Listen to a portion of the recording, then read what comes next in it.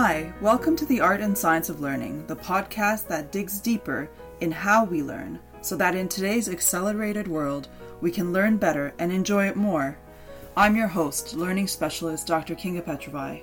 Every week, I discuss aspects of learning with academics, practitioners, and individuals with unique learning journeys to inform and inspire how you design learning into work and life. Heidi Bernhardt is the founder of the Centre for ADHD Awareness Canada, a charity dedicated to awareness, education, and advocacy for ADHD, Attention Deficit Hyperactivity Disorder. There are many misconceptions on what ADHD is and particularly how it impacts adults in the workplace, which is why this is an important conversation in which Heidi highlights some of the often overlooked signs of ADHD and possible ways of addressing them. For the past 30 years, Heidi has made it her mission to raise awareness and understanding on all aspects of ADHD and how it impacts people in all stages of life. Heidi Bernhardt is a psychiatric nurse by training and the mother to 3 grown sons with ADHD who inspired her to build the Centre for ADHD Awareness Canada.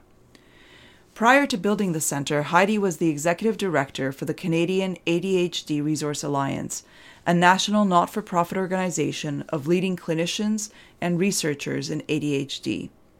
During her time as executive director, she built the Centre for ADHD Awareness Canada in her volunteer life and nationally incorporated it as a not-for-profit in 2006, becoming the executive director and president from 2012 to 2019. Heidi currently focuses on ADHD education material and systematic advocacy while holding the role of Director of Education and Advocacy. She also continues to teach and present on ADHD. Thank you so much, Heidi, for joining me on the podcast. Oh, my pleasure. Thanks for your interest in the topic. Well, I'm really looking forward to talk to you about this because it is a topic that is so important, and it's often thought about mainly for children, and often it's very misunderstood on what ADHD is. But a lot of people are suffering, often not even understanding and struggling to do what they want and to achieve what they want. So it's such an important topic, and I'm so happy that we're here to discuss it and look at more of the adult perspective on how it presents in adults and how it impacts workplace relationships and life in general. Before we begin, can you just give me a short overview of what ADHD is for anyone who may not be familiar with what that means? Sure. So ADHD stands for Attention Deficit Hyperactivity Disorder, which is a bit of a misleading name. Because you don't actually have to have the hyperactivity component. So ADHD is a neurodevelopmental disorder. What that means is we see it early in childhood, in the early developmental phases, but it is a lifelong disorder. A new study just came out. We used to think that about 2/3 of children still had impairing ADHD symptoms in adulthood. The latest study says it's actually around 90%. Because when they followed it's called an MTA study, but when they followed children longer, what came out was that in adulthood, people sort of ebbed and flowed with the seriousness of their symptoms, depending on the situation they were in, which is what we also see with children. So when you put a child or an adult in a situation where their weaknesses are more challenged, right? So we've seen this in COVID. So when people had to move away from their structured workplace, a schedule, a quiet workplace, possibly an admin assistant, whatever, a lot of people started struggling and saying, gosh, looked into it. And we've actually had a whole bunch of people contacting us saying, oh my gosh, I'm questioning this. I need to look into this. So the key symptoms, what the DSM talks about, DSM is Diagnostic Statistical Manual, which we're on the 5th edition. It's sort of the Bible of the mental health professionals on how to assess and diagnose. It lists 3 core symptoms. So it says inattention, hyperactivity, and impulsivity. But inattention is also confusing to a lot of people because those with ADHD can hyperfocus as much as they underfocus. They have difficulty prioritizing their focus in that the ADHD brain is drawn to the interesting, stimulating thing, not necessarily the important thing. And they have difficulty switching focus, especially when they're hyper focusing on something that they find very interesting or stimulating, that kind of thing. So it's actually attention dysregulation, impairment in regulating your attention. That is a hallmark of ADHD. There's 3 presentations. What we call the primarily inattentive, which people used to call ADD. We don't use that term medically anymore, but that's the attention dysregulation without hyperactivity and impulsivity. There's a combined type with all 3. And there's a very, very rare type called primarily hyperactive, which we really don't talk about. It's so rare. Medical professionals who have worked in this field for decades say they've never seen it. So okay. It's not something we talk about a lot, but that's the hallmark. But those with ADHD most often are also impaired in what we call executive functioning, which are things like organization, time management, problem solving, hindsight, foresight, making decisions, that kind of thing. And also something very important called working memory, which we use almost every second of every day. Mm-hmm. And they are often also impaired in what we call self-regulation. Well, that's sort of the hallmark of ADHD, but also emotional regulation. So we see children and adults with ADHD reacting very strongly emotionally, sometimes inappropriately, or what other people consider out of proportion. But we also know people with ADHD tend to, we say, feel very strongly, right? And when they have these strong feelings, they react on those. And unfortunately, inhibition is not always a strength of those with ADHD. So we see, meltdowns for kids, but even in adults, we see them losing it, yelling at their spouse, yelling at their kids, having very low frustration tolerance, and then not being able to deal with that frustration. That's really interesting. And without having the education and the awareness of what the symptoms are and what they mean, they're not really symptoms that you would necessarily connect.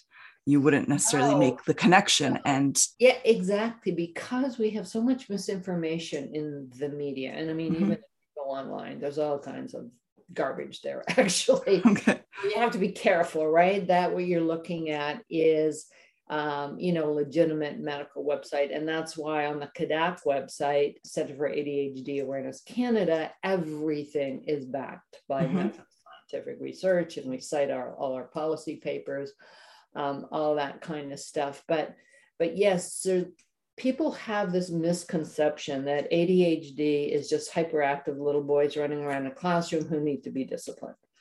It is far, far, far more complex than that. It impacts every aspect of somebody's life, even if they don't know it. So we see a lot of adults losing one job after another. They're on their second or third relationship. They're declaring bankruptcy. They're spinning their wheels. They're putting in so much effort, often far more effort than the person without ADHD, and they're struggling. They're not getting ahead at work. People are seeing them, interpreting that they're rude or lazy or all these false labels that also with ADHD get, and they don't understand it. They don't know what's going on. Yeah. And they have very little insight often into their own functioning. So a lot of times it's everybody else's fault, right? It's, in a relationship. Well, if only you wouldn't nag me and leave me alone, even if I've forgotten to put the garbage out 10 times in a row, right? It's your issue. You're the nag. Just calm down. We hear this all the time in a relationship. So yes, they don't get it because there isn't a lot of awareness and understanding. Yes, absolutely. ADHD and what it really is, even in the medical professionals. Yeah, and I would imagine, I mean, you've described so many different aspects there, but I would imagine that also there are individuals, and I know we're going to talk about this a little bit later, there are individuals who don't appear to have any problems whatsoever. And their life seems to be extremely successful. They seem to have it all together. And yet, the struggle inside that it takes for them to have those accomplishments is absolutely astronomical, and they're struggling. Other people around them may not completely not notice at all. Well, actually, that's usually not true. Okay. So yes, you are very true in the first part that you said. Adults with ADHD can be very successful in their careers. So we call it silos of excellence. Right. So they, and they may have PhDs, ADHD does not impact intelligence at all. So those with ADHD are anywhere on the spectrum, just like anybody else. Especially if their job fits well with their strength profile. But if you speak to their administrative assistant or their boss who is waiting for paperwork that is 3 months late, or their spouse or partner at home who said, oh my gosh, you didn't pay that bill again, and you forgot your doctor's appointment, and right. So yes, from the outside looking in by somebody who doesn't live and deal with this person on a daily basis, yes, everything looks great. But there's cracks that are showing in different close relationships. So those executive functioning things, that organization, that forgetfulness and procrastination is also a big part of ADHD. So that's why when we do an assessment, we also get either a parent, a significant other, a really close friend to also fill out the rating scales. Interesting. Because remember, I said adults with ADHD often don't have a great lot of insight in how they are functioning on a daily basis and where they're dropping the ball.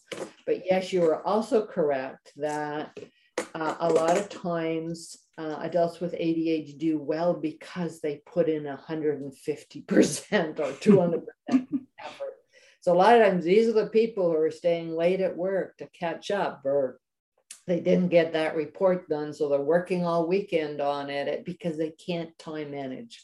Something else has caught their attention. They've gone off on a tangent, and sometimes it's great what that tangent actually produces, but their report's late, or this is right, So yes, they're really, really struggling. And then the other thing with that executive functioning, in children and adolescents, they have scaffolding. They have parents, they have teachers, they have coaches, whatever, who help to prop them up.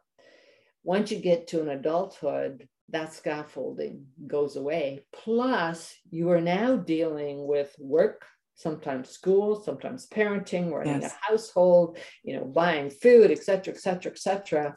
So you've got far, far more on your executive functioning plate. Yes. And less support, right? That's when we start to very much see the cracks happening. Right. Oh my gosh, there's so much to get into, and definitely we're going to pick this apart a lot more because it is very complex, and it brings to mind again how important it is in learning. I often say it's so important to understand yourself first and be able to understand how you function and how to manage your work and your way of learning. But this just adds a completely new layer on top of it that is important to understand from the medical sphere as well on what it actually means. So before we get into more of the details, you, as I said in the introduction, you founded the Center of ADHD Awareness Canada. So can you tell me how you came to found this center? I know you were inspired by your sons, but can you share your story? Yeah, so I have a background in psychiatric nursing. I have 3 sons and a husband with ADHD. It took us 3.5 years and 5 medical professionals to have my oldest one diagnosed. So I don't know if people can understand what it is like to live in a household with 3 boys and a husband, all with ADHD, all undiagnosed. So it was rather much of a circus. Yet they're also gifted, right? So they weren't failing at school. So this didn't stick out like a sore thumb. And my boys also have enough inhibitory skills that they were able to squash a lot of this at school, and they would come through the door and kind of go kaboom, right? And usually at each other. So they weren't that classic, right, sort of ADHD that the educators pinpoint. And I think, going back and talking to teachers they had now, they would be totally shocked, right? Yet their giftedness was also not pinpointed because of the ADHD. So they ended up getting very frustrated and, and not understanding exactly what we talked about, not understanding what was going on. So by the time we got all of this diagnosed, my oldest was 14 and a half. About half a year later, the youngest was diagnosed. And then probably half a year later, the middle one was diagnosed. And then, of course, my husband sort of had to learn through osmosis because of what I do. But having that background in psychiatric nursing, I was searching for information, for support groups, for what do I do? How do I help my kids? What treatment is out there? What? And most of the medical books out there at the time, I mean, my kids now are in their early 40s and late 30s, right? So we're talking a lot of years ago. Most of the information out there was for medical professionals. Now, I could read it because of my background, but oh my gosh, was it depressing, right? And then looking for support groups. So shortly after my oldest was diagnosed, I did hook up with some parents in York Region who were developing a local support group, jumped on board with them and said, how can I help? So we ran that for a number of years, and then they kind of went their own ways and went back to their jobs. I ended up running that for a number of years on my own and quickly realized there was no national organization doing any awareness, any advocacy work, or any sort of large scale education work on ADHD. So founded CADAC, with a few other interested parents. And that was in 2004, 2006, we incorporated nationally as a not-for-profit. And about 2 years ago, we became a national charity. So we've grown an awful lot since then. So I also was executive director for CADRA, and CADRA is our sister organization of the leading medical professionals in ADHD in Canada. So while I was executive director for them, I built CADAC in my volunteer life. So grown phenomenally, and the resources we have now are phenomenal. But again, that's why this is a passionate of mine. So been there, done that, lived through it, and hope that other parents don't, and adults. I mean, we also very much deal with adults with ADHD, don't have to go through those same struggles as we do. Absolutely. That's wonderful. That's a really good, a really important thing to be able to offer that information, and also the support that is needed so that people can understand how they're functioning a lot better and know how to manage it, which is extremely important. What did you see? I mean, there are so many different ways that ADHD presents itself, but of course, you having your nursing background were more prepared to recognize this in your son. But what was it that really told you, no, I need to push the medical profession to find something because there's something going on? And that's the really interesting thing, because nurses are not trained or educated in ADHD. So no, I did not have any more experience. And the psychiatric floor I worked on, no, actually, I worked there for probably about 2.5 years, but, trained at Clark Institute, which is part of CAMH, or was back then. So no, ADHD was never talked about. So, and because my kids weren't failing at school, right? And as you say, ADHD is a very individualized disorder. We always say when you've seen one kid with ADHD, you've seen one kid with ADHD, the same as adults. So, and it also depends on what coexisting disorders they have.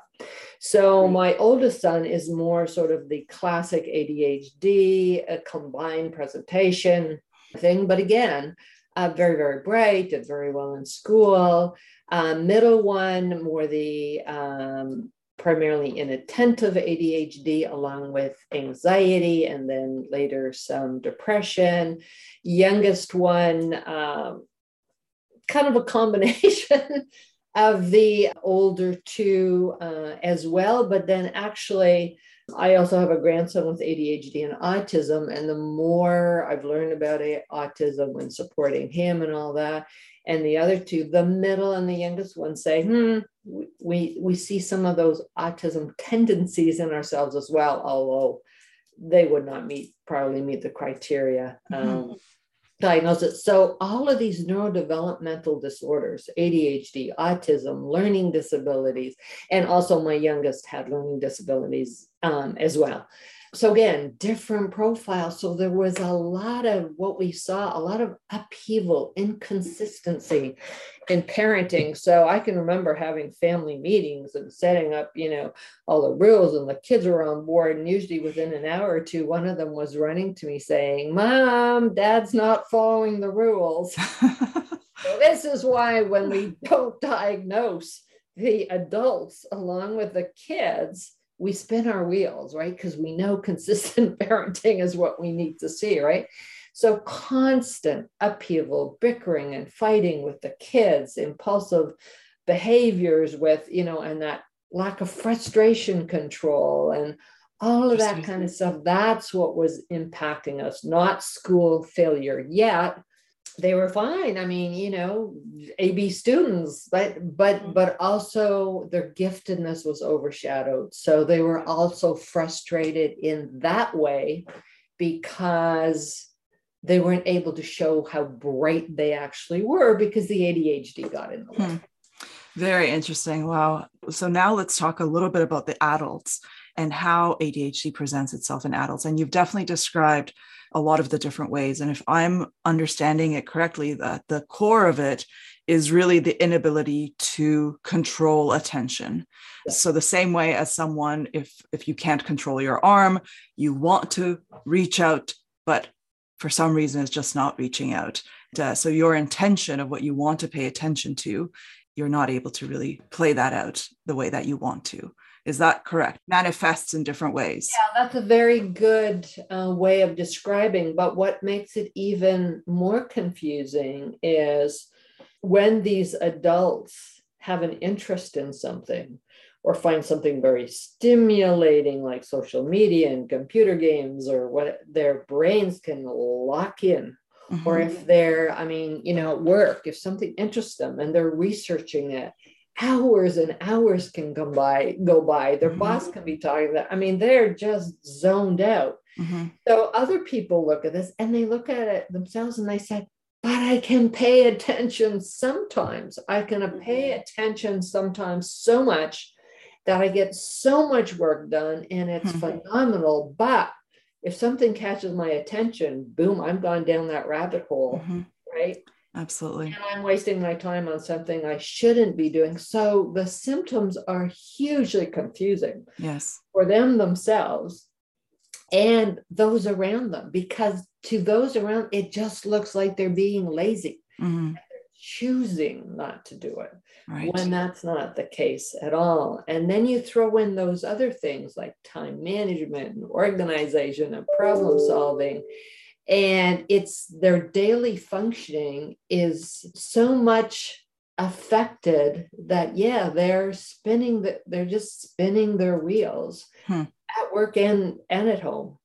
So what should the main symptoms be that an adult who has never been diagnosed, but they're feeling frustration, they're feeling things are more difficult than they would want them to be? What should they be paying attention to? Yeah, so there's a list of what we call red flags mm-hmm. on the website for adult ADHD. And we asked, medical professionals will be chatting with them, ask some questions like, are you often late for things, right? Do you often forget what you're supposed to be doing? Do you have trouble getting work assignments done on time? Are your bills paid? How's your relationship? Are people, our friends, or your significant other complaining that when they're talking to you, they lose you and you're gone, right? Which people will interpret that you're rude, right? You don't care about them, you're unloving, all these kind of things. So there's all kinds of lists. I remember a little while ago in the media, there was a story about a woman who really, because of COVID, left her job, lost her job, was at home with the kids. And she always thought all of this disorganization and disarray and being late was just because she was so busy mom, driving kids, doing work, And she said, but now I'm at home doing nothing. I'm trying to bake bread like my friends, and the bread keeps burning because my mind is not focused and paying attention to what I should be doing. And then somebody sent her an article and she said, oh my gosh, this is me, right? All kinds of things. I mean, she said, who knew, because the psychologist was talking to her, she said, who knew everybody didn't lose their debit card 10 times a year? She thought that was normal, right? That was normal functioning, and that things were forgotten, things were late being done, she had no patience with the kids, things were frustrating, lashing out. So again, it's all kinds of symptoms, but they don't look like a symptom of an illness. They look like the person just can't get it together, right? And exactly. And often, as you said, she thought it's because she had a very busy job and family, but suddenly the job was gone and the problems did not become any easier. And that's another thing, is that when you have such busy lives and you're trying to do a lot, there's a lot of different reasons why you can say, well, I'm struggling with this because there's so many things going on, or this is particularly challenging and therefore I'm having trouble paying attention, or whatever that might be. There's a lot of reasons that can be attributed to mask problems that actually are signs of something else and could be helped if they were recognized. Yeah, and we still have the misinformation out there. Then people say, well, I'm not hyperactive, so that can't be me. Well, yes. Do they know that, no, you don't have to have the hyperactivity. And it's actually the attention regulation that impairs people lifelong. Right. Not the other symptoms. The other symptoms are annoying, right?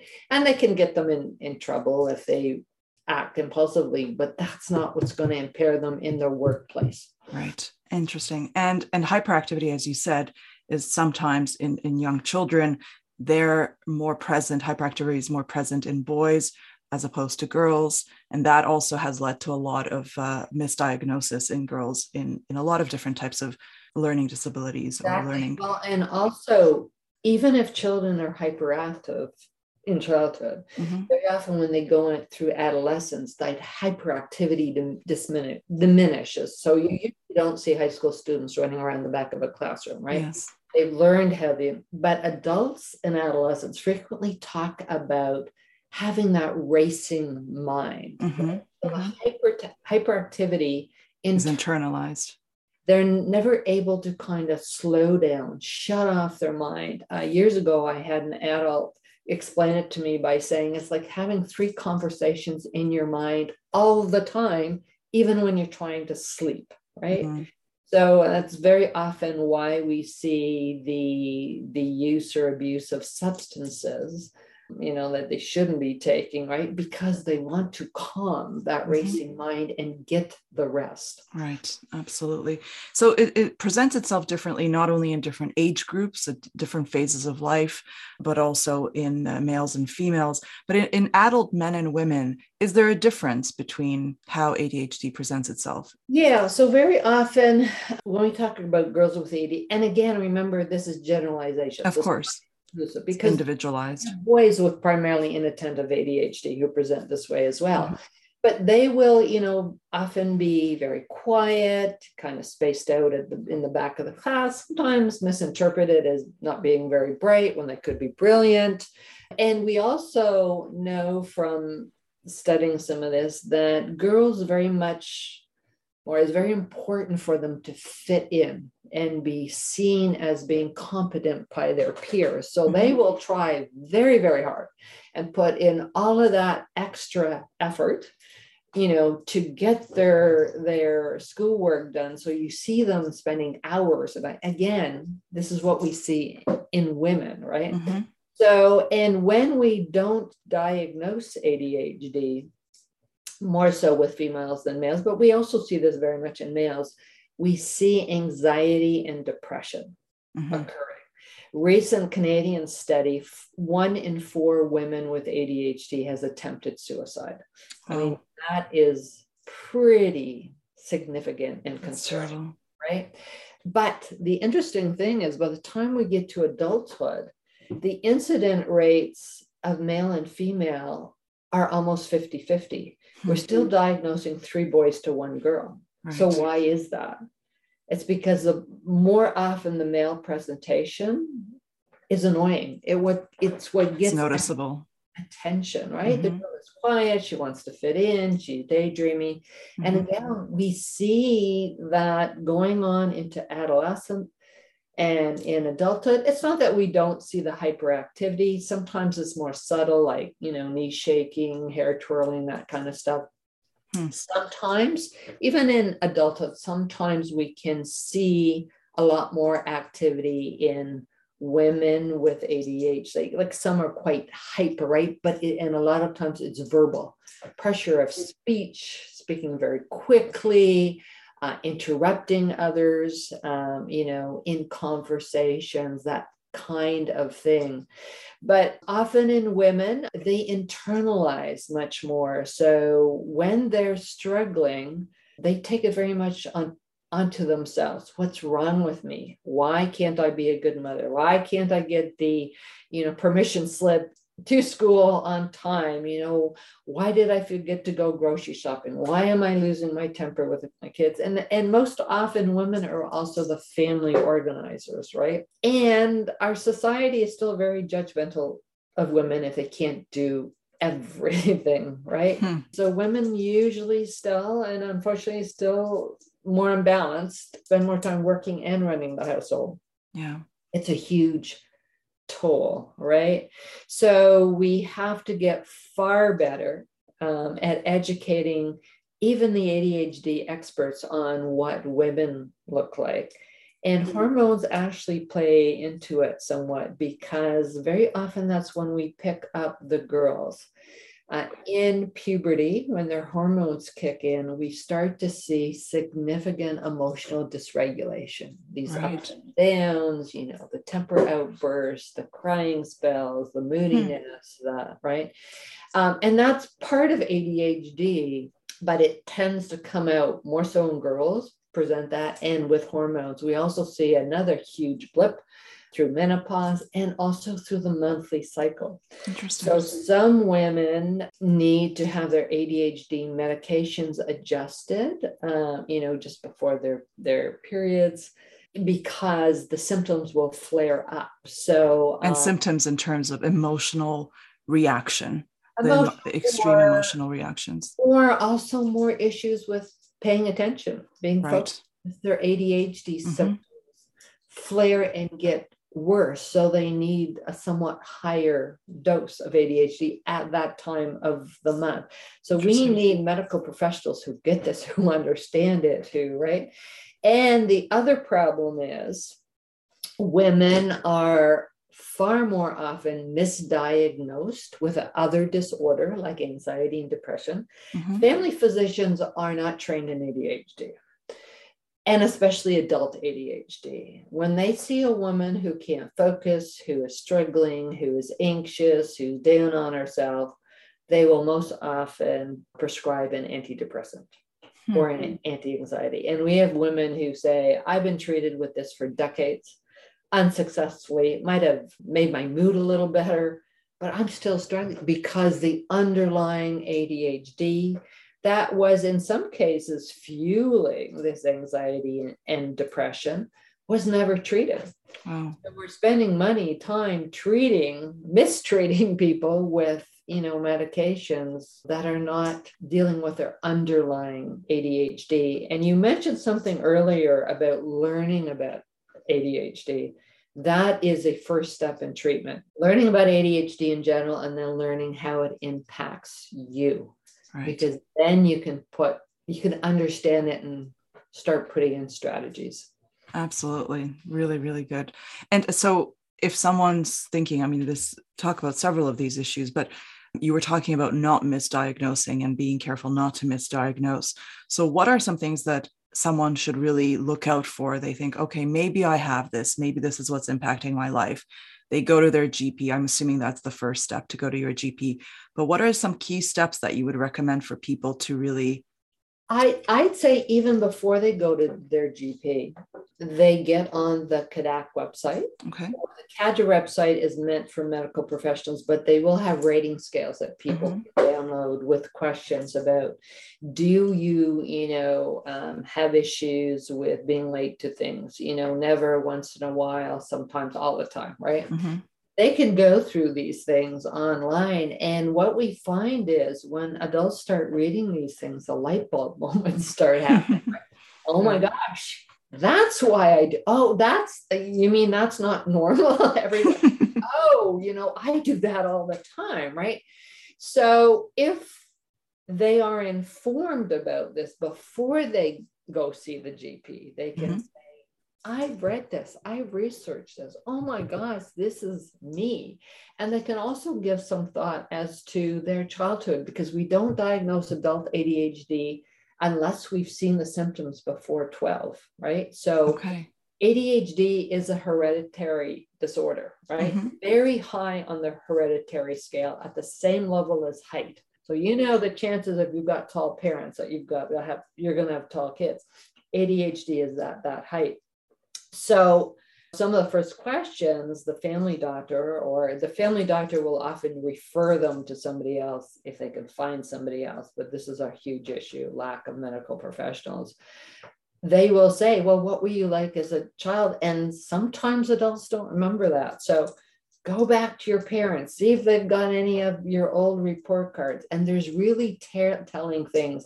If your report card says could do better if they just applied themselves, right? And when you read these things, and parents will take that to heart and just say, well, you didn't apply yourself. There's nothing wrong with you, right? So they weren't diagnosed.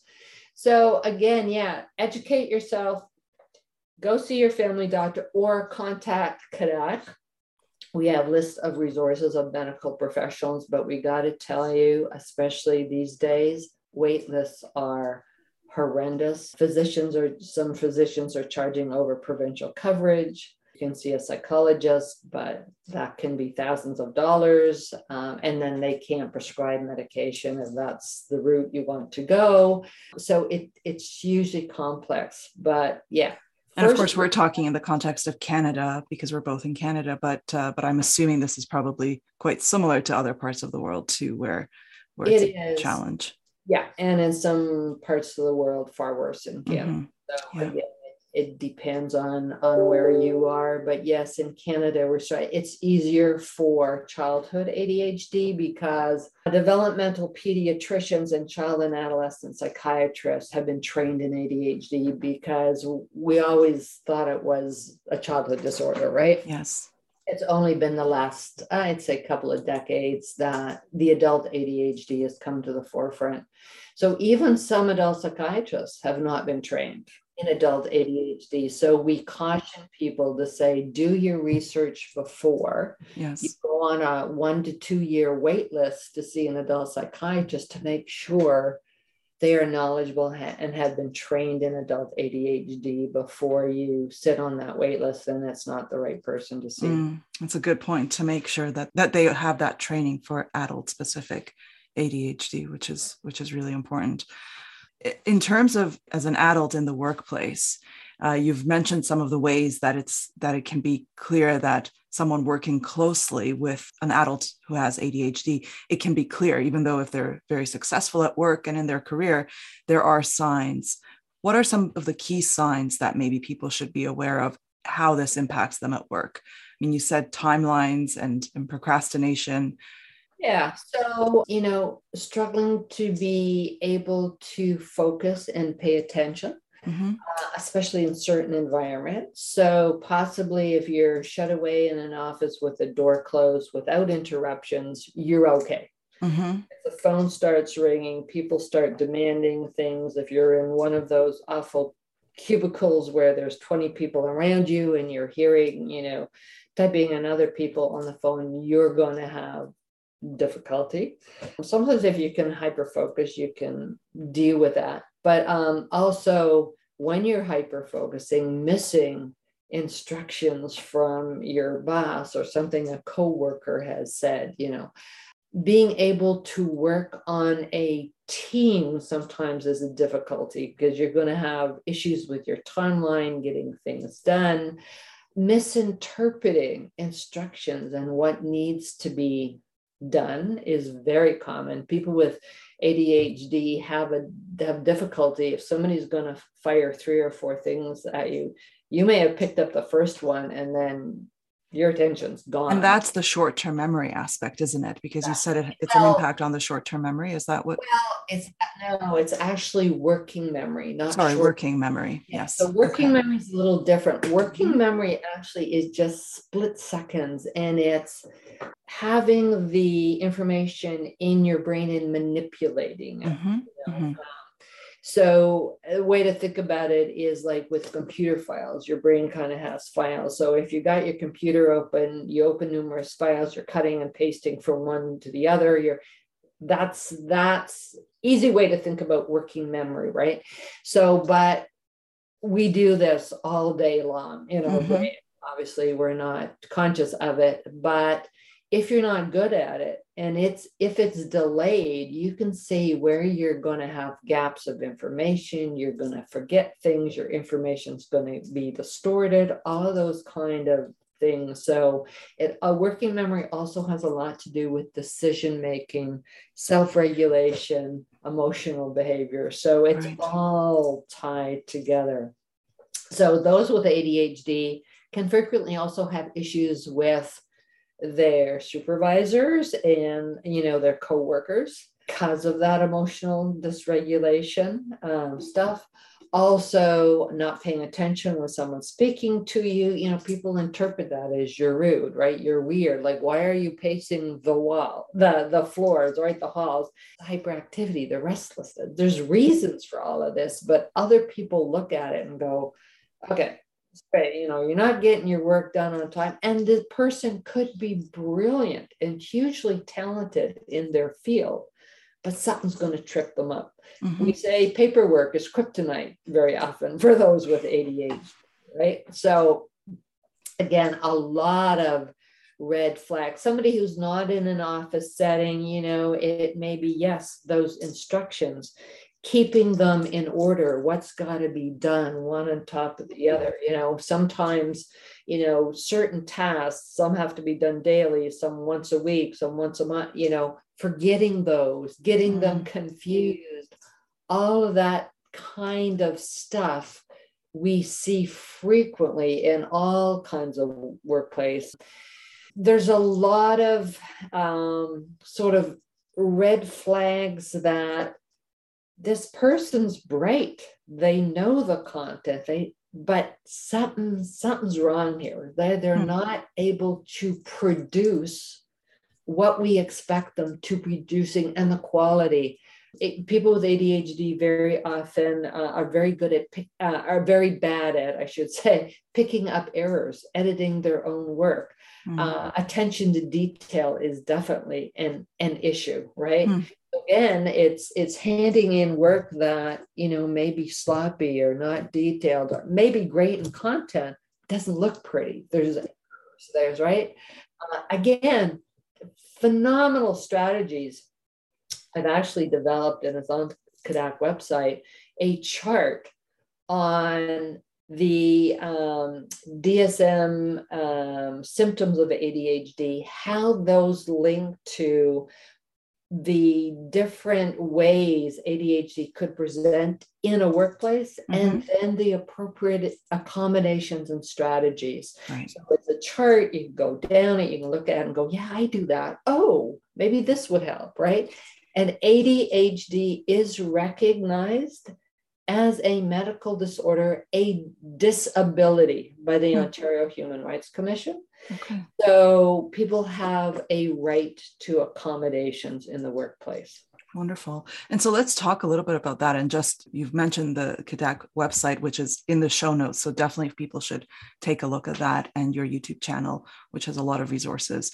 But can we talk about a few of the key, I mean, you said it might be a long process to become diagnosed, and then a long process to go to a psychologist and figure out how to manage ADHD. But even before all that, what are some great accommodations that people can make for themselves and also ask for in the workplace that would make a big impact? Sure. I mean, even on a daily schedule, I mean, having obviously an electronic reminder, great. And also developing a habit that as soon as somebody tells you something or asks for something, or you, boom, it goes into the electronic reminder, because they don't work if you don't put things in them, right? Right. And set those reminders, all that kind of stuff. So that's great for home life as well as workplace. Sometimes it's as easy as being able to alter your schedule somewhat. I've had adults say, part of my job, I really have to focus on this one thing, and I can't do it in an office with 30 people and noise. And they go to their employer and they say, could I come in an hour earlier in the day or stay an hour later when everybody else is gone, so I can have quiet time, right, to get this done? And they get, no, that's not our policy, right? And open offices must have had a massive impact on individuals with being able to pay attention when there's so many people around you constantly, isn't it? Exactly. Or, can I use this empty conference room or, these 2 hours a day or whatever to get this done? If I'm taking, can I record our meetings? Because I can't take notes and stay focused on what people are saying at the same time, and if you present these things to your employer as a win-win, you don't necessarily always have to go in and disclose you have ADHD, but you can say, listen, this is the way I work best. I can be more productive. I can remember things, whatever, if I'm allowed to record meetings. If, things like my 2 15-minute coffee breaks and my half-hour lunch, can I combine them in an hour lunch so I can go outside and walk or go down to the gym and do the treadmill? Because with the hyperactivity, that will help them focus more in the afternoon, right? If they get that out of their system. Things like being able to wear headphones and listen to, simple music when they're working, because then they can shut out what's going on around them. Things like I will check my email. I will have a reminder on my watch pop up every hour. I will check my email every hour. But within that hour, I won't be, because I have to be able to be focused at work without these things dinging at me all the time that a new email came in. A lot of time, these things, not expensive for the employer, right? Not hugely thing, but a win-win for everybody. Yes. Sometimes checking in 3 times a week with your supervisor or boss. Where are you? What are you on track? Thing. How have you tackled this new project? So yes, that's exactly what we wanted. You haven't misinterpreted that. Sometimes work division. So the people with ADHD are not good at the very boring, mundane stuff. Other employees may love that, right? So it's having this discussion with the team to say, maybe let's look at how we're dividing the work, right? To see, not that the person with ADHD shouldn't carry their load, that's not it, but what are your strengths? What are your strengths? And how can we divide this, right? Yes. So that chart has got many different supports. And again, sometimes it's things the person can implement themselves. Mm-hmm. Sometimes it's things they may have to go to their boss or their HR or whatever to explain it. Sometimes they have to disclose to get accommodations from HR, and it may need some medical documentation, which is fine.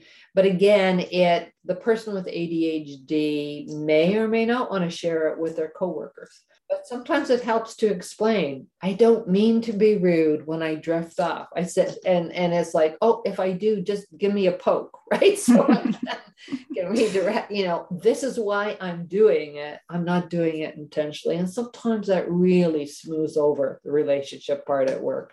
That's fantastic. Really, really good advice. A lot of really good pieces of advice. And I think it's so important for people, regardless of ADHD or any other kind of diagnosis or non-diagnosis. It's so important for workplaces and educational institutions to be aware of the fact that people work and learn very differently. And maybe they have ADHD, maybe they have some other neurodiversity, maybe it's just simply differences in the way people learn and work. And without understanding that and being aware of it, then we cannot set it up so that it's successful for ourselves and for the people around us. So it's such an important thing to be aware of. And as you said, some people are very good at routine work and some people are not. And it's important to understand where we work best and how we work best. So that sounds like a fantastic resource for everybody really to consider. But what about relationships? I mean, you talked a little bit about relationships in the workplace, but you also told me before that ADHD can have a really big impact on personal relationships and family relationships. Can you talk a little bit about that? Because that's not really something I think that would first come to mind for someone who's thinking about ADHD. Very much so. Well, obviously we see it in the parent-child relationship, right? Because, more issues with the parenting, more what we call oppositional defiant disorder in kids with ADHD. It kind of comes with the self-regulation. But when you start those one-to-one serious relationships, the biggest issue I find is the adult with ADHD not knowing and understanding their ADHD and their partner not knowing and understanding. And it's the misinterpretation of all those things their partner is seeing. The misinterpretation is, you really don't care about me, because if you cared about me, you would remember to bring the milk home. You would remember to call me that you're going to be late coming home after I've just prepared a big dinner. You'd have more patience with the kids. You would remember to get the bills in on time, right? You would pay attention to me when I'm speaking to you, right? Yeah. You would stop making excuses for being late every time we have scheduled something, right? All of those things are being misinterpreted by the non-ADHD person as a person being lazy, they don't care enough, they're not responsible, which also means the non-ADHD person ends up with a bigger load, right? So they have to do more parenting, they have to make sure the bills are paid, they have to organize all the family functions. They feel like they have an additional child, right? Yes. And that's very destructive when you end up having a parent-child relationship when you should have a partner-partner relationship, right? I think what is most destructive to these type of relationships is the emotional dysregulation. And having those with ADHD get frustrated, obviously they're going to be challenged. They're going to be criticized for not getting their stuff, or they just may be overwhelmed. They may come home with a bad day and the wife is saying, well, you forgot to put the garbage out again this morning. And they go kaboom, right?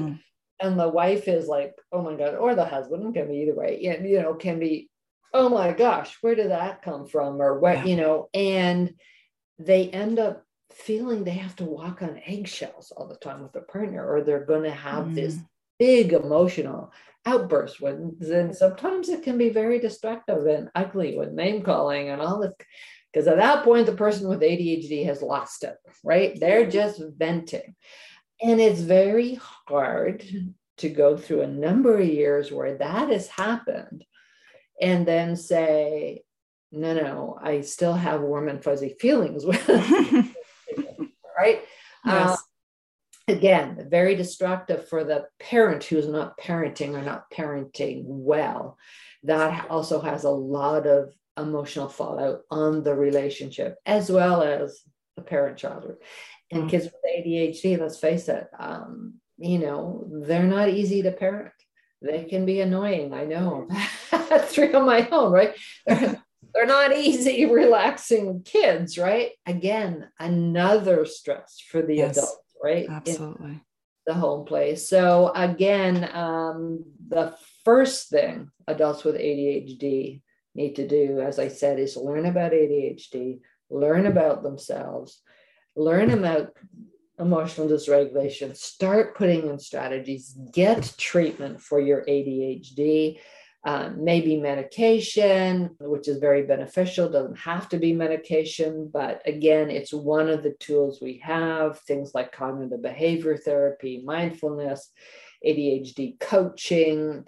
Exercise is a good thing, having a kind of balanced diet. There's no special elimination diets, but having a good kind of protein rich diet is good for brain functioning, period, right? Mm-hmm. Not these highs and lows of not eating and then binging on sugar, not good for brain. So again, a lot of things they can put in place, but they've got to know about ADHD, have it diagnosed, and then there's counseling. But if you're going to go for marriage therapy, make 100% sure the therapist you see knows about ADHD, because otherwise it can be very destructive with just more blaming the adult with ADHD. Well, I gave you homework, you didn't do it, or you didn't check. With their ADHD needs to be treated. Yeah, absolutely. And as you were saying, that there's a lot of, it's not a clear path of treatment, is it?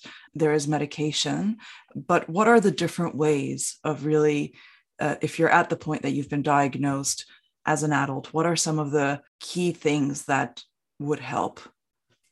Yeah. So first thing is, having a serious discussion with your medical professional who can let you know all of the options, right? I mean, a lot of people will have questions about medication. There's a lot of misinformation out there per se, but with attention regulation, medication is one of the few things we know that works very well. And yes, you can prompt yourself and you can have your computer or your watch ding you every 50 minutes to remind you to get back on task, that kind of thing. But again, it's a huge draining effort to try to control, your attention, and then, getting on the right medication. But all of those things I mentioned, cognitive behavior therapy is actually, yes, learning about ADHD, the negative thought pattern that can come with ADHD, learning how it impacts you, changing, your thought pattern has been very beneficial. And research says it's most beneficial when it's used with medication treatment, because we have to have that window of attention to be able to learn. Right. We need to talk about learning still too, but so I mentioned mindfulness has been beneficial for some people who can do it. ADHD coaching is interesting because it's basically speaking to somebody who really understands ADHD, but it's more focused on the day-to-day. So, what the top 3 things you keep having trouble with day after day after day. Okay, let's look at that. Why are you having trouble? And what can we put in place, right? What habits can we change? What organization tool can we use? You keep losing your keys. Okay. Can we put a basket on the table in your hall? That's always where the keys go. So there's simple strategies, but a lot of times people with ADHD need that one-on-one, right? Mm-hmm. Other thing that coaching does is it's somebody else for you to be accountable to, right? So, you're going to have a meeting with that person again in 1 week or half a week. You're paying them per hour. If you don't get done what you said you're going to get done, or, basically, you're going to be sitting on that Zoom call now with that person, and they're going to say, okay, did you get this done? Why didn't you get it done? Why, That's a time frame on it, a timeline on. Exactly. You've got a deadline, somebody else is going to call you on it, who's also not your significant other. Yes. So removing those emotional ties with it. Some of that pressure. And they don't take it as personally if the coach is saying, what, you didn't do that, why, look, you're not going to make progress or whatever, rather than their spouse or the person they're in a relationship with, because that can erode it, right? That helps very much workplace accommodations. We also consider a treatment if adults are still in a learning environment or have to have a course or something for work. Putting in academic accommodations also very, very important for them to be able to learn. What are you referring to when you're saying academic? So ADHD very much impairs learning, okay? Even though it's not classified as a learning disability, although there is very often those with ADHD can also have some learning disabilities. So we need a full diagnostic profile of this person, right?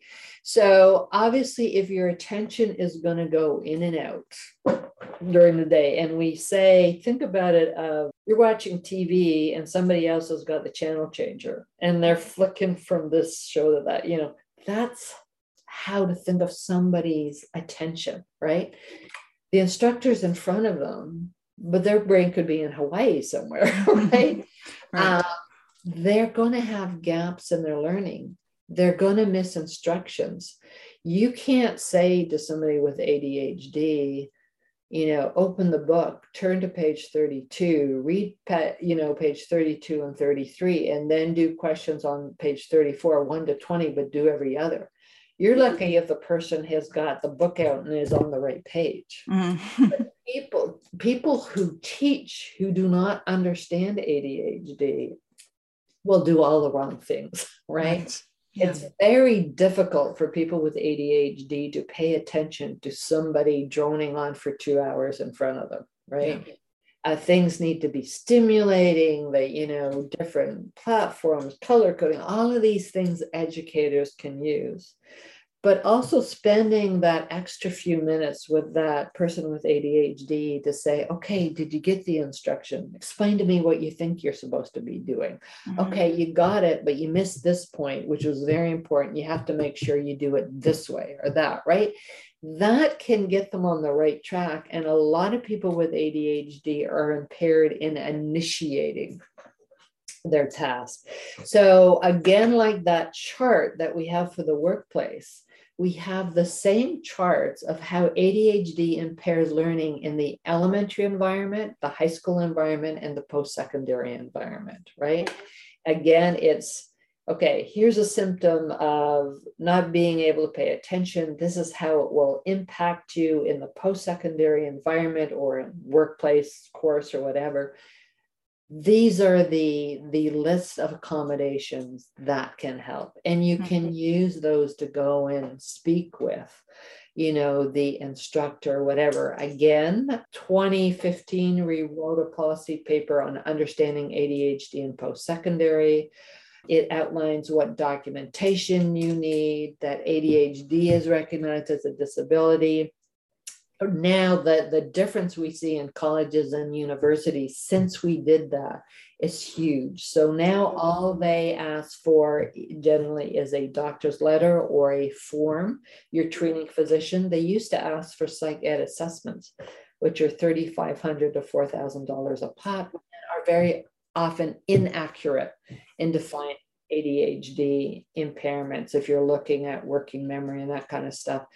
So again, people need to know with ADHD, they have a right to accommodations in a learning environment, and they need to learn how they learn best, right? Yes.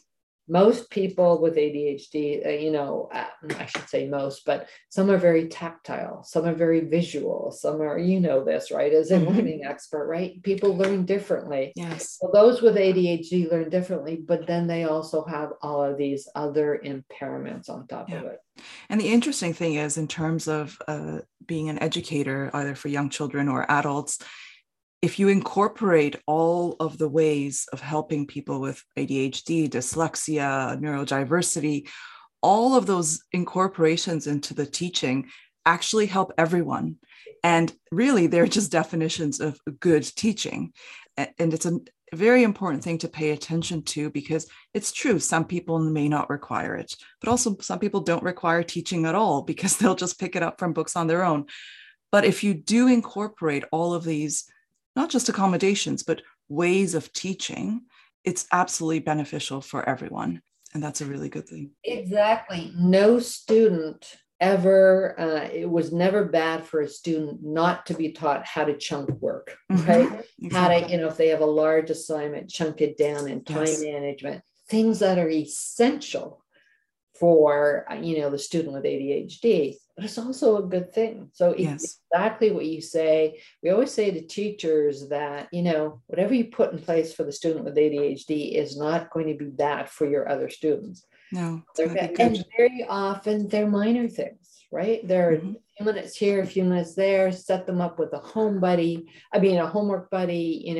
have another student transition with them to another class. There's very often it's not always the teacher who has to stand beside them, but you have to be proactive. Yes. You have to set these things up. And as you say, use these strategies, techniques, the good, teaching tools, but be aware that, that student may need a little bit of extra time. Really great.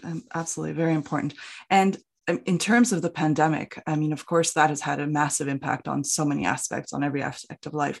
What did you notice particularly? Did it have any particular impact on those with ADHD, and any particular strategies that are specific to this situation? Yeah, so we've seen a lot of our kids struggling with online learning. They find it very, it's not interactive, right? It's not, they're expected to go off a lot and do the assignments on their own, which we know doesn't work well. They can't chunk it down, they can't initiate it, staying motivated to do the whole thing.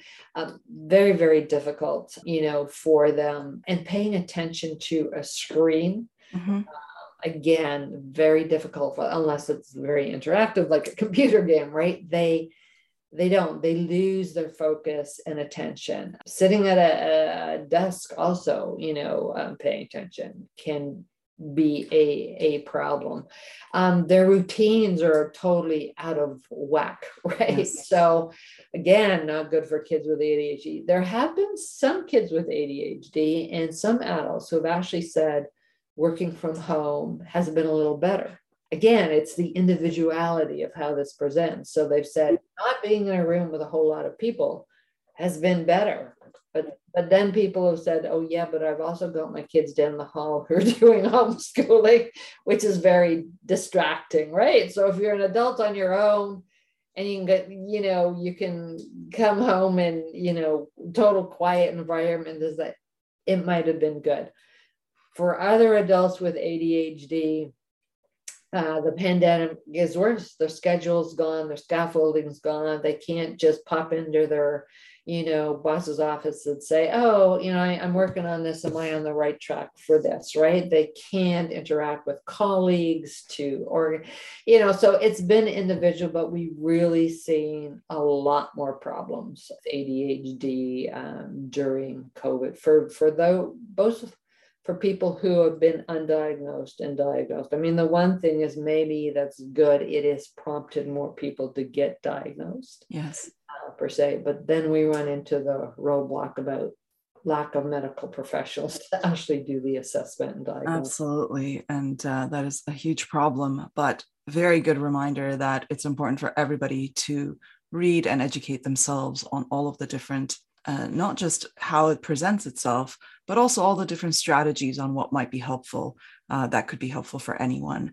I've often said that one of the most important things we should be learning in school and in adulthood is how we learn, and to learn about how we pay attention, how we absorb information, how we work, and what are some good strategies in general, because there are so many distractions and so many demands on each of us that it's important to understand these different. And your website has fantastic resources, and I would really encourage everyone to take a look and start reading and watching the videos. But in addition to the great resources you've put out there, before we end, I mean, we could talk about this topic forever, but it's fascinating and there's so much to learn about it.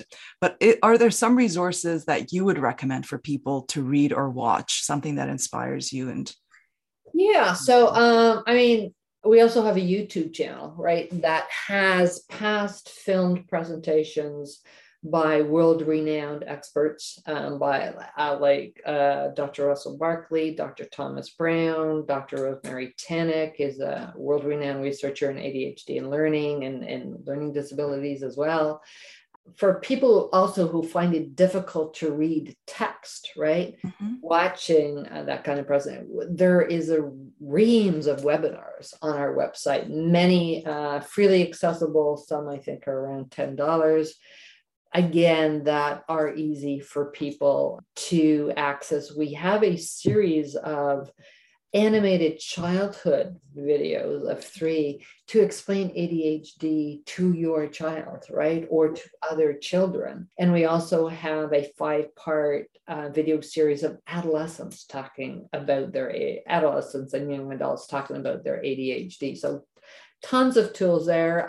Yes, I mean, just Google Dr. Russell Barkley, world-renowned expert in ADHD, Dr. Thomas E. Brown, again, phenomenal information about ADHD, emotional dysregulation, self-regulating, executive functioning. Both have phenomenal information about executive functioning on their websites.